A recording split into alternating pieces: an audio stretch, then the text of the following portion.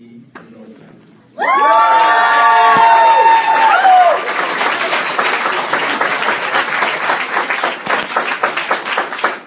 I'm Tyla, and I'm an alcoholic. I want to just take a minute and just look at all of the miracles before me and all of the people that came out tonight to support Marie and my speaking. I so appreciate seeing so many familiar faces from my home group, and I want to acknowledge the group for asking me to speak and acknowledge all of the people that put this meeting on, because we have a big meeting on Wednesday night and we know what it takes to put on a big meeting, and I appreciate all the work put into it. And congratulations to the cake takers and welcome to all of the newcomers.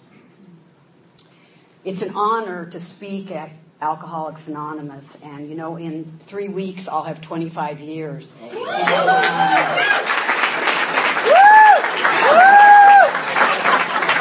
And it's only by the grace of God. And I want to say to all of you, but mainly to the newcomers, that you can get well in Alcoholics Anonymous. And you don't hear that enough. And it's in the big book. And you never have to drink again, ever, if you do what's outlined in the big book of Alcoholics Anonymous. I have my watch up here, and I want to share. I want to, first of all, acknowledge Maria. She's my granddaughter, and we're very family-orientated at our group. And I've watched her grow through the work that she's done, and I watch her with the people that she sponsors. And, if you want for me to really respect and be attracted to someone in this program, I'm attracted to seeing them work with others. That's what makes me respect someone. I respect all the people, but that puts a special something in my heart that I see that you really have got this deal. Because if you've got the deal, you're working with others. So thank you. I'm going to share a little bit about what it was like. I am from LA. I grew up in LA, and I always, you hear this a lot, I don't know that I was born an alcoholic or not, but I know I was weird. And did you feel, I just felt weird. I mean, I felt weird at 12, I remember walking, I grew up by Mulholland. I grew up with a lot of movie people. And, all the kids, you won't remember because I'm too old for most of you to remember, but my little Margie, Gail Storm, was my next door neighbor, right? And Steve Allen was next door to her. And the guy from Gunsmoke that was part of the SRF, Dennis Weaver, who lived up above me. And, he was the weird guy of the neighborhood. And then up the street from him was Julie London. So all the kids would sneak over to watch Steve Allen's wife swim nude, Jane Meadows. Woo! That was the big thing of the neighborhood. So, they do wilder things today. This was a long time ago. So growing, and my closest friend in high school was Sally Fields. And so I hung out with a lot of people that were in the movie business or wanting to be. Jackson 5 lived down, Michael Jackson lived down the street. A lot of people that were celebrities. And, I remember walking to the bus stop at 12 and thinking, there's something wrong with me. But I didn't come from a family that you could say that to. You couldn't talk about feelings in my family. My parents both came from very poor backgrounds. They worked very hard. They thought loving us was giving us money, which is nice. That's a nice thing. Nothing's wrong with it. But nothing's wrong with it. I get where they came from. That's what meant to them. See, I've done enough work in this program to see this differently. You see, the word blame had to leave my vocabulary when I started to live a recovered life. But then they both worked so hard because they felt that the one thing they wanted to give us was what they never had. My dad's dad was a milkman in New York City. And when he couldn't get up, his dad was sick, my father in high school was up at 3 a.m. delivering milk. And and he wanted us to have better. My mother wanted us to have better. And they were gone. They worked together. And my dad had a very successful aerospace business, made lots of money, and then went into industrial building. But I didn't see them a lot. And I didn't have a close relationship with my family. And you never talked about feelings. They were not interested. And I don't say if I talked about feelings I wouldn't have drank. But it was something that I saw in my life. And I had learning disabilities. I still have them. And they didn't know it then. So I struggled a lot in school. So when I got to where I could go to college, my parents looked for where they could buy me into. Because I didn't have the grades. So they knew they bought me into a private school. I'm from LA. And I was on a bus to Columbia, Missouri. Are you kidding me? Oh my God. I mean, Missouri. I was on the bus, headed to this girls' college, brother, right? But I wanted to be an actress. And they had a very good acting. I didn't really care. As I'm driving from Kansas City to Columbia, Missouri on the bus, there's not a mountain. There's not a mountain.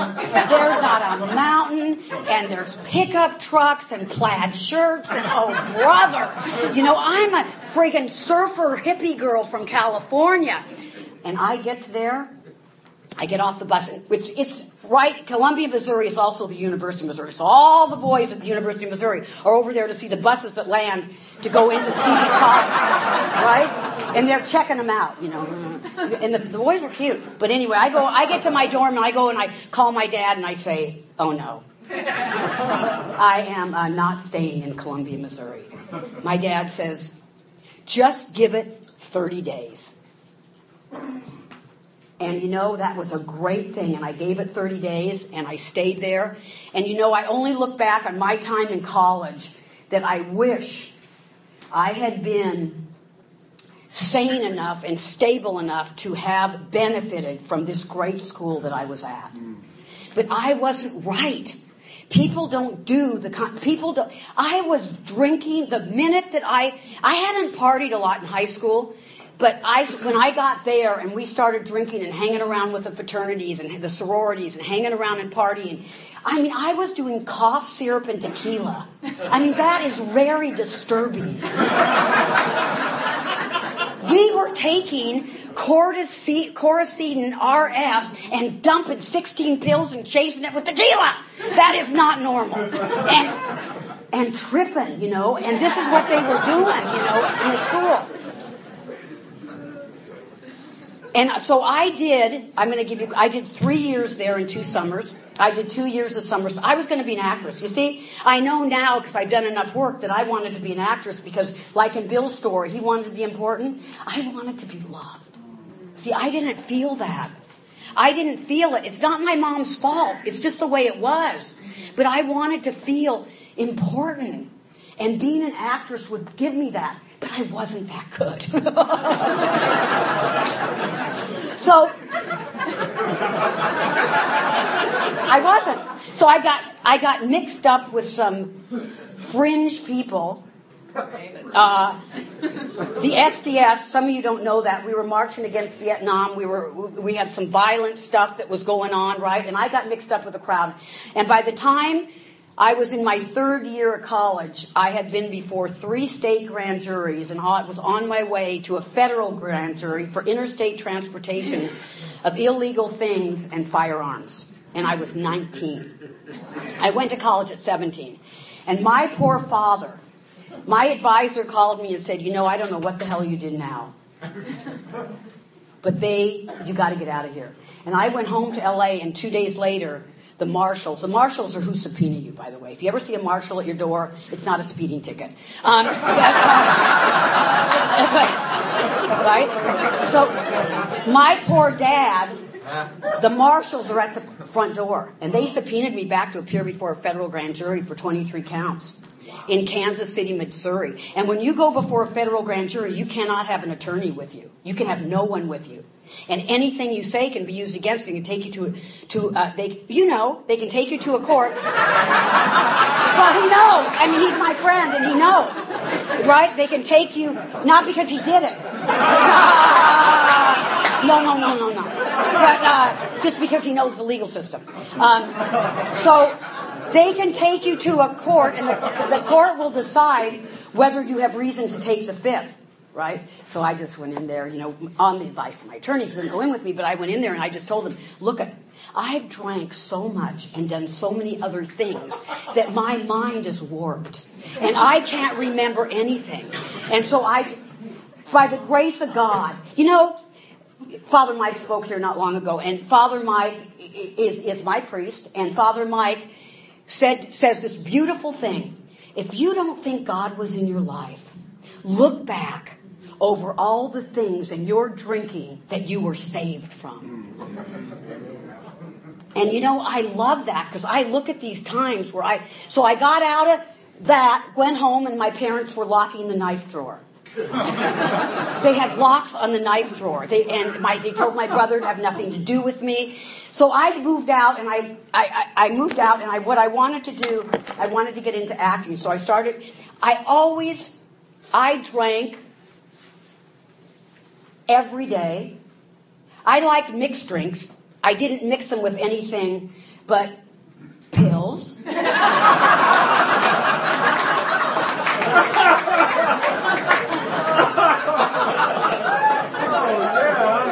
A little heroin, a little crack. I won't go into Drunkalogs because this is Alcoholics Anonymous, but I always liked mixed drinks. Right? So I started going on these calls to be an actress, and while I couldn't, there had to be a buffer between me and reality. I always say reality is highly overrated. I never wanted to live in it. And this way of life has taught me to live in reality. But you see, when I was doing that, I started modeling down at the California Mart in downtown LA while I was trying to be an actress. And I started sketching because I was art and theater in college. And when I started sketching, and so one day I said, I'm going to go on an ad and see what they think of my sketches. So I went on this interview and they hired me. And I designed clothes for 18 years, lived in Thailand, India, Hong Kong, and I had a wild career. But in that, though, when I started designing clothes, to me, this is just what you say. This was God taking me to the purpose that He had put in my heart. I was a natural. My mother was a fashion designer also, so I grew up around a lot of that. But I loved it. But I just needed to do a little drinking when I design clothes. But you see, you can drink and do other stuff when you design clothes. No one cares. Now, if I'd worked in a bank like Jack, I wouldn't be able to do it. Right? They would have fired me. But they didn't care what I did. Right? And I would push the limit at every job I had. And I got this job. One of my best jobs was, in fact, one of my first demands was at this boss. We did a company called Climax Mom and Apple Pie. And the guy was a wonderful guy to me. And I took this company from nothing to making millions. And this guy, I always left for a better offer. I was never satisfied.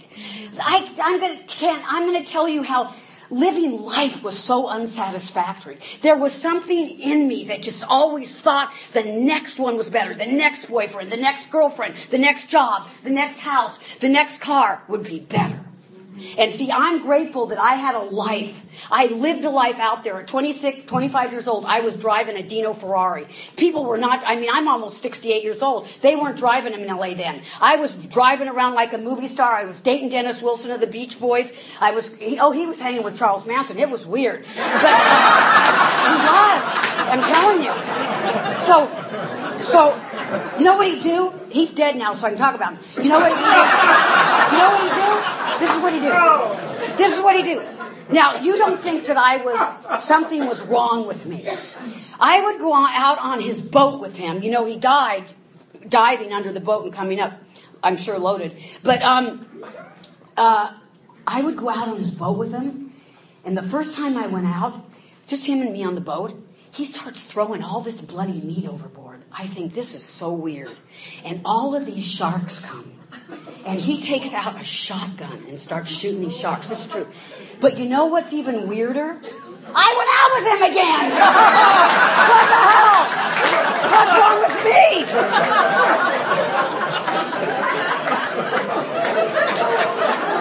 I look back, I think, duh. So, we used to hang out at Brian Wilson's house in Bel Air. And, in fact, at that time, he came to I was living in well, let me go back. I got into a relationship that lasted 11 years with an undercover narcotics cop. You see, I don't just like alcohol. I like intensity. I don't like intimacy. I like intensity. I learned how to have intimacy through this program. But then I wasn't interested in it. No. Lots of sex, lots of drugs, lots of alcohol, and let's get it on. And so I got in this relationship with this undercover narcotics cop. He was a badass. He was nuts. Listen, this guy, and he knew everything I was doing. And I would come home to my house, and there'd be 8 plainclothes cars. I knew all of them. The group was called the Whiz Kids out of L.A. I knew all these guys, and they all knew what I did, and none of them cared. This is the 70s, and it was very different.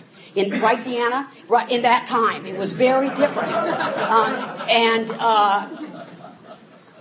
You know, when you live a crazy life, a little bit of crazy, you go, that's a little weird, right? And then incomprehensible demoralization means that I begin to accept things that I promised myself I would never do, right? And I thought, this lifestyle, living with this guy, no one could know where I live. When you're an undercover, plainclothes narcotics, you always live at a dead-end street. Because that way they know every car that's, correct? Every car that's parked on the street. I mean, it was a crazy lifestyle. When I got in a relationship with him, I was about 20, 21, and he said to me, you need to learn how to shoot and carry a gun. Great. I just thought that was great. Not a problem. Just give me a couple tequilas. See, I like to line up tequila gold shooters. 13's my favorite number, and I like to see where I get carried out. Will it be a 6? Will it be a 9? I get carried out a lot of places. But I tell them first, honey, you're good looking. When I'm out, you carry me out. I tell them who needs to carry me out. So I'm at the range, but see, he got me this Walther PPK. That's what James Bond carried. I liked that. So I had a cool automatic 9mm Walther PPK. I knew how to shoot it, and I always packed it because, you see, no one could know where I lived. He taught me how to check when you're followed driving, because at that time we didn't have cell phones, and I had to know if all this is insanity, right? I'd walk in my house and there'd be a guy spread eagle in the kitchen with a gun to his head. Nothing new, right? See? This is outrageous, right? But it became normal. I couldn't tell the true from the false. But I told him, I really got to get out of this relationship. This relationship is just wearing on me. Not that the alcohol wasn't wearing on me. See, when it says, I'm an alcoholic of the hopeless variety, I want to quit but can't, I never wanted to quit. I wanted to control the circumstances around my drinking, but I never wanted to quit drinking. I thought the circumstances, he was the problem. That guy was the problem. So I said to him, I'm leaving. So he held a gun to my head for 16 hours and said, no, you're not leaving. And I did move out, and that's when I moved to Westwood. And I thought, I'm going to date other guys. But I'm so disturbed about what love is. Today, even in my heart, I can feel like I love him, but I know it's not true, even though it's been so long ago, because, when you're young and you have that first love, even if it's sick, you still love him in some way. I mean, I have compassion for him today because I've done enough inventory and enough work to know that his mother was an alcoholic, and he was in the bars pulling his mother out, and he had his own pain and his own sickness. But this was really what I thought was the love of my life. The problem was when I started dating in Westwood, he would wait in the underground garage if I dated anyone, and then put a gun to their head and tell them never to come back. They never came back. Never. So my dating was just a little impaired. But you know what I did? Inside of me, I felt like, he must really love me. No one would do this unless they love me. No one would go to these lakes. I moved back. And during this time, my drinking, like I told you, I drank every day and did other things. I went overseas. At this time, I took a job in the fashion business overseas. So I lived in Bangkok, Thailand, and I lived in New Delhi, India, and I lived in Hong Kong. And it was great, but I was around 30, and I was getting to the end of my career where I could really at all handle alcohol. I mean, I can't say I ever handled alcohol. It handled me. When I drank, I had the physical allergy, the craving, the loss of control. I never knew what that was. I never heard of Alcoholics Anonymous in my life. And I want to go to right before I got sober. I came back from living overseas, got out of the relationship with the undercover guy. I got out of it by him chasing me with a gun and me outrunning him and me calling the SWAT team to pick him up. And them asking me to drop the charges. Of course I did. So I dropped the charges, and I could write a book on the things that happened to me in that relationship. I mean, we'd be in bed at night, and we'd hear a noise, and we'd both roll out of bed, pick up our guns, and case the house. This was normal. This wasn't abnormal. This was normal. I mean, my life was so insane that I lost such touch with anything. But I wasn't interested in normal. My design job wasn't normal. My home relationship wasn't normal. At night, he didn't know this, I was turning tricks and flying on Elvis Presley's plane to Vegas and doing a lot of business with that crew at the Hilton. And I was very involved in a wild, wild life. I know it sounds hard to believe. It's hard for me to believe it. When I talk about me, I have a lot of compassion for the sick, sad, lost woman that I was. That's right. That didn't know. I didn't have a clue, you guys. And so my life just went downhill after I got out of that relationship. I want to go back to you know how it says insanity is the lack of proportion? That I can't put the consequences, the stuff that happens to me when I drink, right? I can't put that to drinking. It won't happen this time. It will be different. What happened last time won't happen. I'll control it this time. Right? I was involved. This is one of the crazier stories. I have a lot of them, but I won't tell them all. Where's Deanna? I have some really crazy stories. I was asked to go to a third world country and help break someone out of prison. Now, this is the truth. And we were going to smuggle stuff in to drug the prison. And I did work undercover. I won't give you any details about that. But I think back on that time, right? I'm there in the third world country at 27 years old, right? You get this in other countries. On Sundays you could spend the day in the cell, and it ain't that great. But so I'm there in the cell all day long, right? Doing what we had to do. It never dawned on me that was a bad idea. It never dawned on me. Like, oh, you want to go? Yeah. See, there's something wrong. Sanity is rational thought. I couldn't weigh. This is not a good idea. This is what might happen to you. Without the power of God, I'm never going to be returned to sanity. So I'm going to go to right before I got sober. I was living on the streets, doing prostitution, lost everything. And two guys that were my Johns, one of them said to me, I got this guy that works for me. He's a drug and alcohol counselor, and I really want you to talk to him. Not interested. Not interested. But he wouldn't leave me alone about this guy. And finally I said, just for him to leave me alone, okay. I was living off the 10 freeway at a Howard Johnson's off Indian Hill Boulevard, if any of you know the area of Pomona. It's a rough area, and my life was rough. And I said, okay, I'll talk to him. So it was 2 o'clock. This guy comes walking across the parking lot to see me, and he's all skinny and looks kind of messed up. And thought, okay. So he walks in the door and he says, my name's John. I'm an alcoholic and a drug addict, and I'd like to talk to you. And I said, you can talk to me, man, but I'm drinking vodka and smoking crack. Whatever you want to do. And he said to me, you smoke it up and you drink it up. And you just let me talk to you. And he talked to me for 2 hours. I had never heard about Alcoholics Anonymous or a 12-step program in my life. And this guy talked to me for 2 hours and said to me, I have 12 tools. Never mention the big book. I'll give you a tool a month, and you'll never have to go back to drinking again. And at the end of that 2 hours, he looked bad because I didn't know this. He was a kidney transplant patient. This was his first loss of a kidney. And at the end of 2 hours, he looked at me and he wrote his phone number down on a piece of paper and he handed it to me. He said, if you ever get sick of dying, give me a call.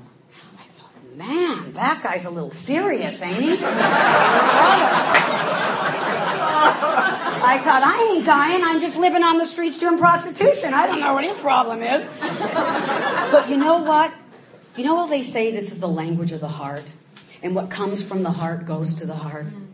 And I could never not hear his damn voice. I would be drinking, and I'd hear it. Me, he never have to live like this again. I got 12 tools. It was like he was in my head. So I'd call him, and I'd say, hey, John, this is Tyler. He goes, yeah, what do you want? He's kind of a tough guy. What do you want? I said, I want to talk to you. He goes, don't call me till you're done. Boom, and he'd hang up the phone. God. This guy's a little edgy. Right. God sends us all the right angels. Yeah. And there wouldn't have been a man or woman that could have reached me but this guy. And at 3 months after that, I was in the bathroom with a gun to my head. This is not an unusual story in AA. Lots of us have 357 Magnum spiritual experiences. It's not unusual. I hear it, right? That's right. It's not unusual. You hear it? I got a gun to my head and I'm praying. And I don't pray. I came from an atheist family. I don't pray, only when I want to get out of trouble. And I'm on my knees and begging God for the courage to pull the trigger on this gun. And the bathroom was like maybe 1 at night, and the bathroom lit up. And I heard this voice, and the voice came outside of me and inside of me. And the words were like, your life is being spared so you can help other alcoholics and addicts. I didn't know what that meant. I didn't even think about it, right? I went to bed after that, and I got up the next morning. It was December 26, 1989. I got up the next morning, and I walked out early in the morning outside of my room. It was misty out. I couldn't believe it. I went to bed, one person, and woke up another. I walked out. I couldn't believe it. I couldn't believe that I didn't want to drink. I was shocked. I was amazed. And I went and I called that guy, and I told him what happened. He wasn't surprised at all. He said, it's in the big book. Bill had the same story. It's great. And he came over and became my sponsor. He sponsored me for 8 years in this program until he passed he had another kidney transplant. But I want to talk about my second. I did the steps out of the big book. I did everything that this beautiful program told me to do. I did Vista Jail for 10 years, County Detox down when it was Island Street. I did it every Sunday for 10 years. Because you see, I went where my story fit. I went I think it's important to go where your story fits. And my story fit in those places because it was a low, low bottom. But at 13 years sober, I was laying in my bedroom and I was thinking, I'm 13 years sober, 12 years sober, and I want to blow my effing brains out. You see, I stayed so busy in this program and so busy in service and so busy in sponsoring and so busy in meetings that I wasn't acknowledging what was going on inside of me. You know why I didn't acknowledge it? Because there wasn't an answer. No one had an answer. I would say to people, I'm dying inside. Oh, this too will pass. I'm going to fucking pass. Right? Oh, pass. Right? Right? No one had an answer for me. Right? Oh, just pray more. Work with others. That wasn't working. I hit a wall. You know what it says on the bottom of 25? Blotting out the consciousness of my intolerable situation sober. Not just drunk, but sober. I was blotting it out by service and image management. And right? So God works miracles. This road is full of miracles. If you're not living the promises that are in the big book of Alcoholics Anonymous, it's because you're not doing what's in the book of Alcoholics Anonymous. And if you don't do what's in the book of Alcoholics Anonymous, you won't live the promises. And my life was like that. And my life today, I'm living the promises. And it's true, right? So the next day, God works. The next day, I sponsored this girl. And the next day, I run into her and she says to me, hey, I know you love to listen to CDs, and I love to listen to speakers. You got to hear this speaker. This speaker is going to blow you out of the water. Oh, man. I put it was Mark Houston. He's passed now, and he used to sponsor that guy right over there. And that guy, I know that guy for 10 years from Mark. And you know what I did? I listened to that CD so much, my friends started calling me Tyler Houston. They said, you just turned into that damn CD you listened to. So you know what I did? I found Mark in Texas. I sent him a first-class ticket, and I flew him out here. And, he's a tall guy, very tall, and likes a little luxury, right? First class, right? I got him. He's on his way. And he taught me a way to go through this big book. His sponsor was Don Pritz out of the God Squad out of York Street in Colorado. And these group of guys were hardcore big book guys. And I want to tell you, I don't say everyone has to do the work like I do it, but I better know my truth. See, my truth is I'm sicker than most. My truth is that every year I develop new delusions that need to be put through the 12 steps. I love delusions. I don't like reality. And the one thing that when I go through a 4-step, those delusions gets to be smashed and that fear gets to be smashed. But Mark showed me a way to go through the work that changed my life. You know what Mark said to me on the phone before I even flew him out here? He said to me, I'm going to send you, you know this, Tony, I'm going to send you an inventory for your present day agnosticism. I said, I don't have any. I don't even like that word. He said, I don't care what you like. I'm sending you this inventory. I didn't even know what it meant. I didn't know that my life, I didn't even know until in the beginning of I do all 12 steps every year. That's what I learned from these guys. I'm not saying anyone else has to do it. That's what's made my life rock for the last 12 years. Yeah. It doesn't mean you have to. You need to know your truth. Maybe meetings is enough for some people. I believe it is. Not for me. I have to go deep. I have to go thorough. I have to work a program of depth and weight. And I have to renew my relationship with God every year. I don't take a new 3rd step, but I confirm that 3rd step every year by going through and look at the big book and see how many times it says new. You will have a new relationship with your Creator. Every year you can have a new experience. See, the delusion that I'm like other people or presently maybe has to be smashed. Why did the big book say presently maybe? See, I'm never going to be like those normies. Never. Don't think I'm going to get sober and be like normal people. Oh, who wants to be anyway? They're boring as hell, right? But I'm not like normal people when it comes to alcohol, pills, or drugs either. But I'm not like normal people when it comes to resentment. Can you afford it? I can't afford it. I can't afford what separates me from this relationship with God.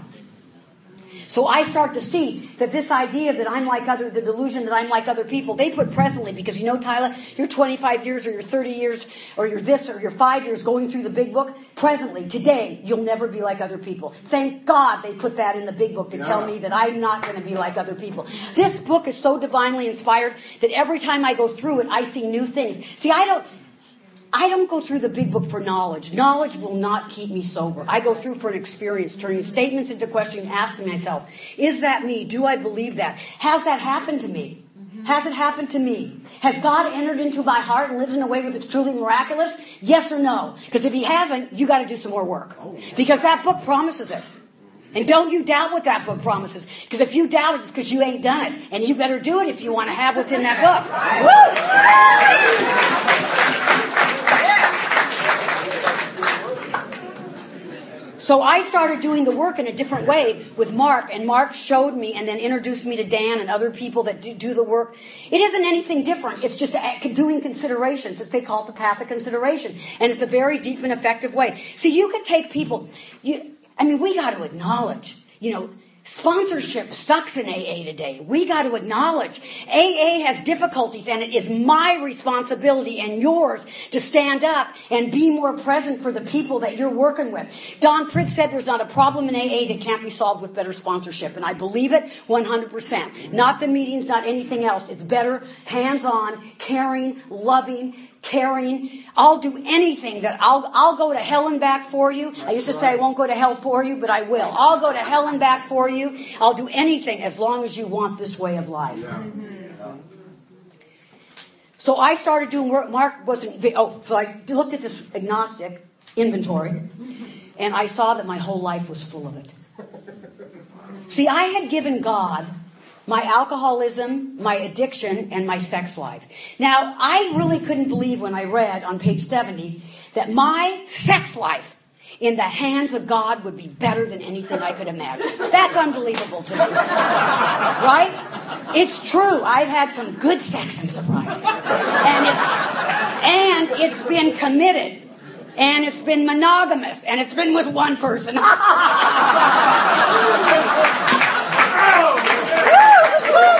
At a time.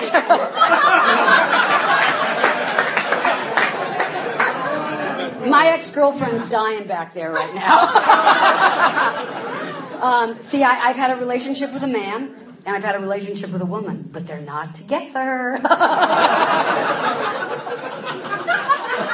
They're dying. Well, I'm not going to label myself. I love who I love.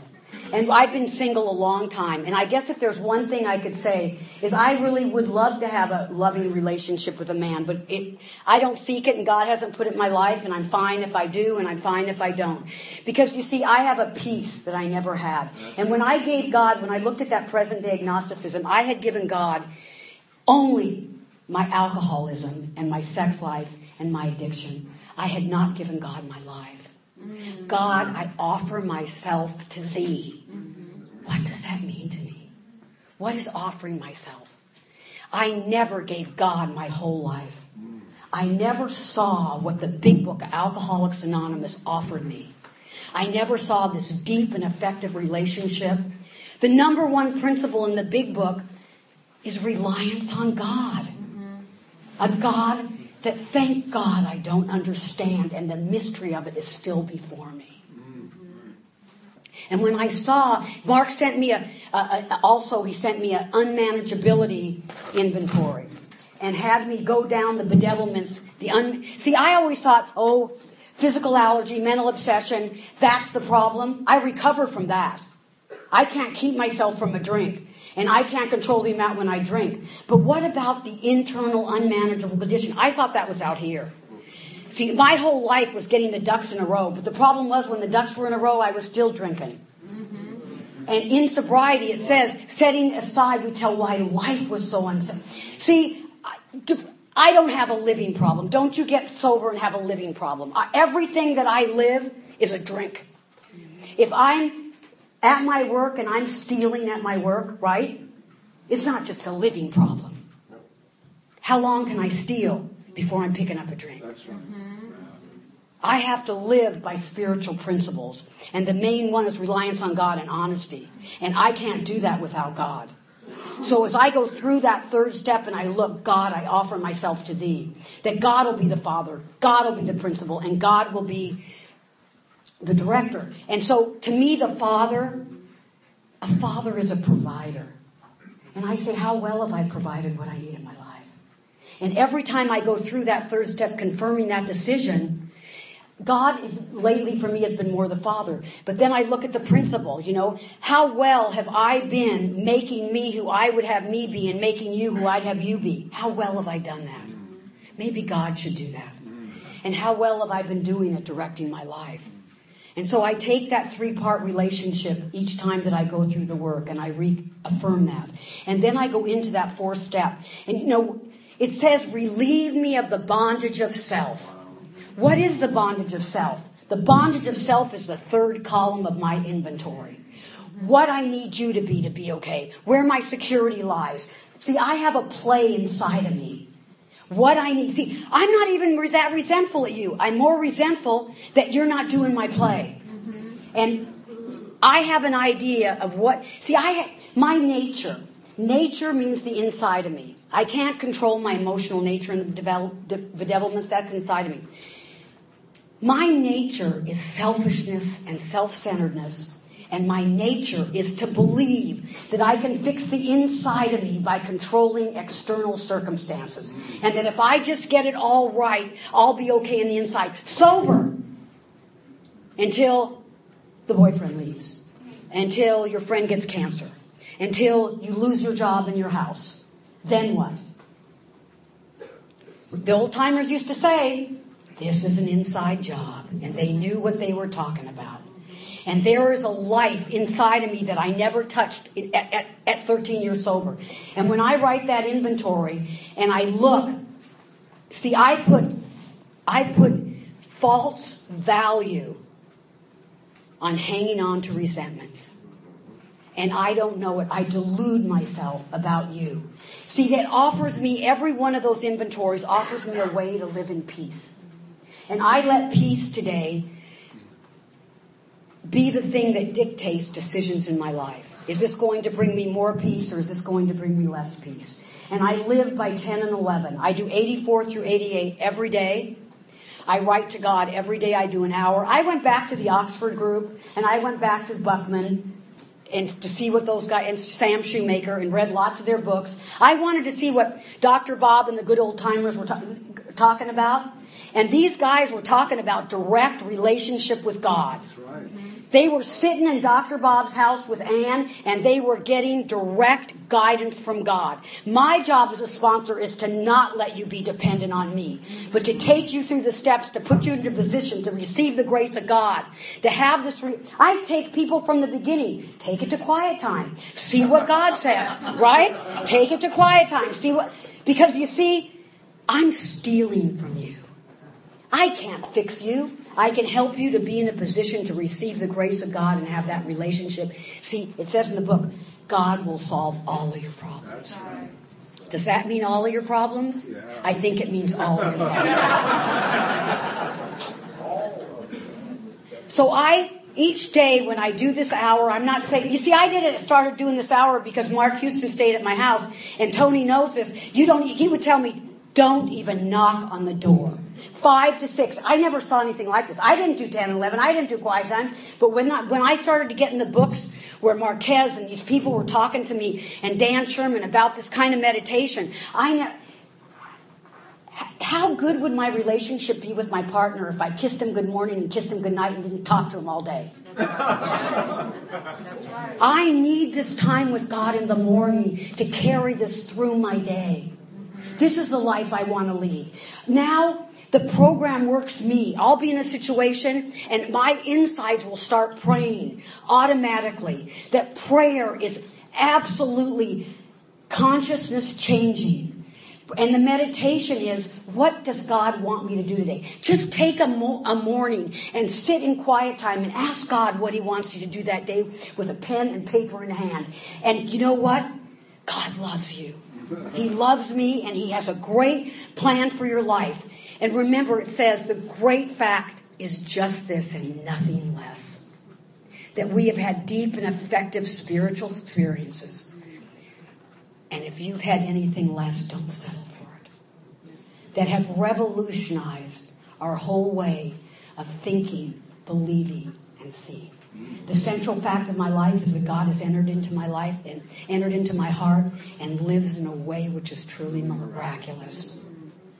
I have been rocketed into a fourth dimension of life, balanced in mind, body, and spirit. And don't you miss it. God bless you.